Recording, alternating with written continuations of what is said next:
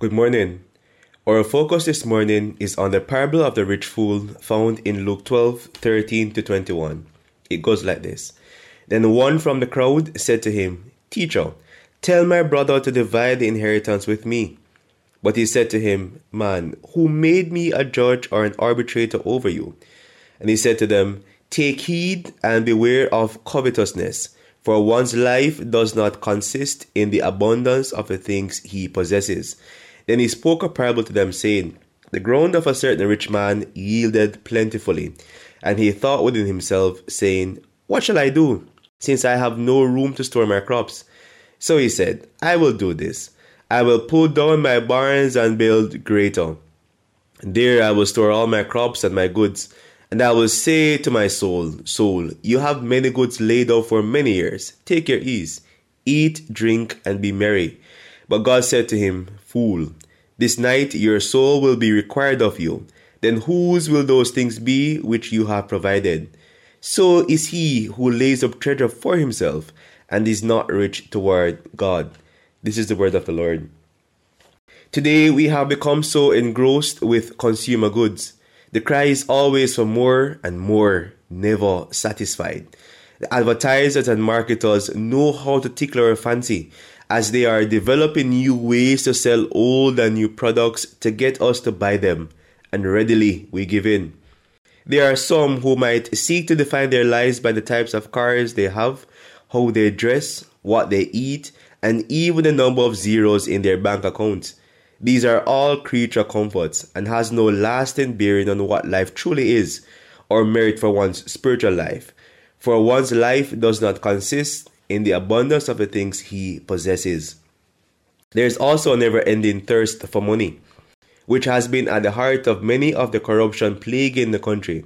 Whether from the top to the grassroots, there is a desire to have more and more. This the parable addresses by calling it for what it is, and that's covetousness or greed, with a warning affixed to it. So Jesus was teaching a very large multitude about various topics such as being aware of the hypocrisy of the Pharisees, the fear of God who can both harm the body and soul, and the necessity of confessing Christ before men. After this, a man from the crowd with obviously a burning issue, because he felt his brother was being unfair, said to Jesus, "Teacher, tell my brother to divide the inheritance with me." The younger brother was not satisfied with the division of his father's estate. He was taking advantage of Old Testament law, which ruled that if there were a dispute among heirs about an inheritance, that dispute should be solved by the judgment of a rabbi. But Jesus saw the core of the matter. It was not a matter of injustice, but a matter of covetousness. So Jesus said to him, "Who made me a judge or an arbitrator over you? Take heed and beware of covetousness, for one's life does not consist in the abundance of things he possesses." I often wonder if when we come to Jesus or sometimes in our prayers we have wrong motives like this man. No wonder some of our prayers are not answered. James 4 verse 3 tells us, "You ask and do not receive, because you ask wrongly, to spend it on your passions." By using this occasion for a teachable moment, Jesus told this parable of focus. Now, what is covetousness or greed, and why should we be aware of it, especially as children of God? The word translated covetous means a greedy desire to have more. Greed doesn't have to look like stealing, cheating, or exploiting others. Greed can be expressed even in what appears good, right, or legal ways. Those who covet are guilty of breaking the 10th commandment. Those who covet have an unlawful desire for something that is not theirs. Also, it is a desire of gain or riches beyond what is necessary for our wants. Covetousness is expressly called idolatry in Colossians 3 and verse 5. Coveting or greed is a sin. It has caused many friendships and families to be destroyed. It is sometimes at the root of murders and killing right across the world, and not to mention the many corruptions and exploitation of the vulnerable. As people, we have to heed Jesus' warning and learn what it means to be contented. Most of us are never content with what we have. we want more. No wonder greed is historically considered to be one of the 7 deadly sins, and in one account, the number 1 deadly sin. Godliness with contentment is great gain. Christians can be content and should not covet because our needs are met by Jesus Christ. Now, Jesus told the parable of the rich fool. This man was already rich, and with this yield from his crop, he is now richer than he could ever imagine. He thought within himself what he should do since he ran out of room to store his crops. He then decided that he will dismantle his old barns and build greater ones to store his crops. Then he said to his soul, "You have many goods stored up for many years.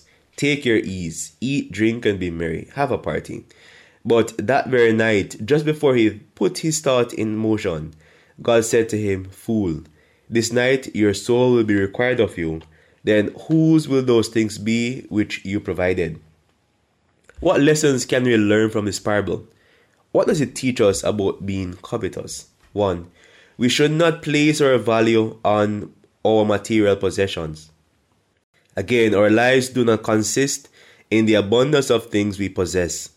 So it is not the type of houses we live in, the cars we drive, whether or not you have an iPhone 14 or have 6 zeros in your bank account. Your life is worth much more than this, abundantly more. You are made in the image and likeness of God, fearfully and wonderfully made. He sent his son to die on the cross for your sins. You are more valuable than the things you do or do not have. 2. We should not be selfish, but rather learn the value of giving to others. This rich man was unbelievably selfish. There is not a hint that he wanted to share anything out of his abundance with other people. For him, charity was not an option. All he could think about was how he could keep everything he had earned.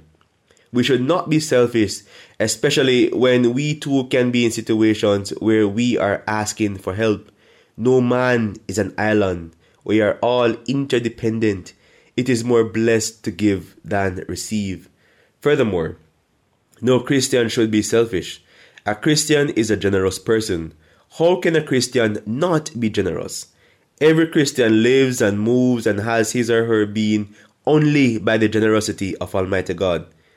What do you have that you have not received from God? 3. We should not put our security or happiness in the temporary. The wealthy farmer looked at his harvest and thought, "I am secure now." He could live happy, eat, drink, and be merry. But he never got to do that. All too often we hear of persons' life savings or pension being swindled by fraudsters or scammers. Or disaster strikes and they're left distraught. Why not put our hope and security in something better?